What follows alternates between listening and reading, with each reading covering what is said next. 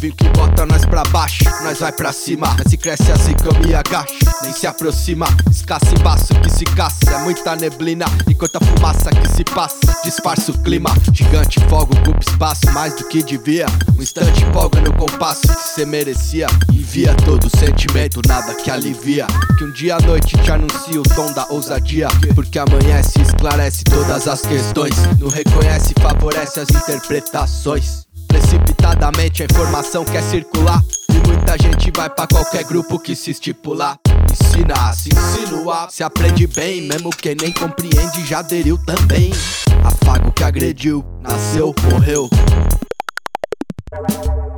É o fim desde o princípio, o ser humano no meio. Coloca a culpa em Deus por ser psico no anseio. Se perde a religião porque não sente a que veio. Que rege sua legião que nem toureiro em rodeio. Quem se importa foi deportado. E se não se comporta as portas fecha. Diz que cê que se faz de coitado. Contraste referente a quem pensa diferente. Vê que tá tudo igual, desgaste é inerente. Todos apostos, extremos opostos. Os melhores votos em termos supostos. Por menores logo, aumenta os impostos.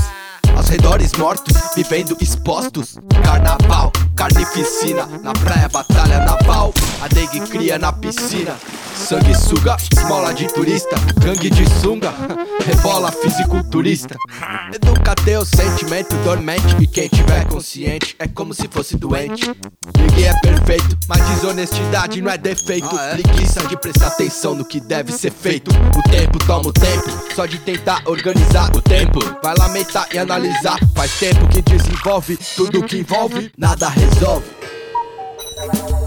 Não discute no revólver, liga o Johnny venenoso.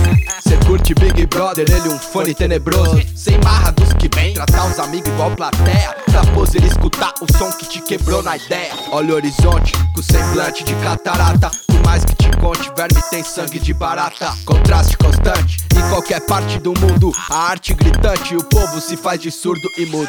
Calado não dá pra ficar com tanta trairagem. Mas nada vai pacificar só de se ter coragem. As ideias constroem e o homem as destrói.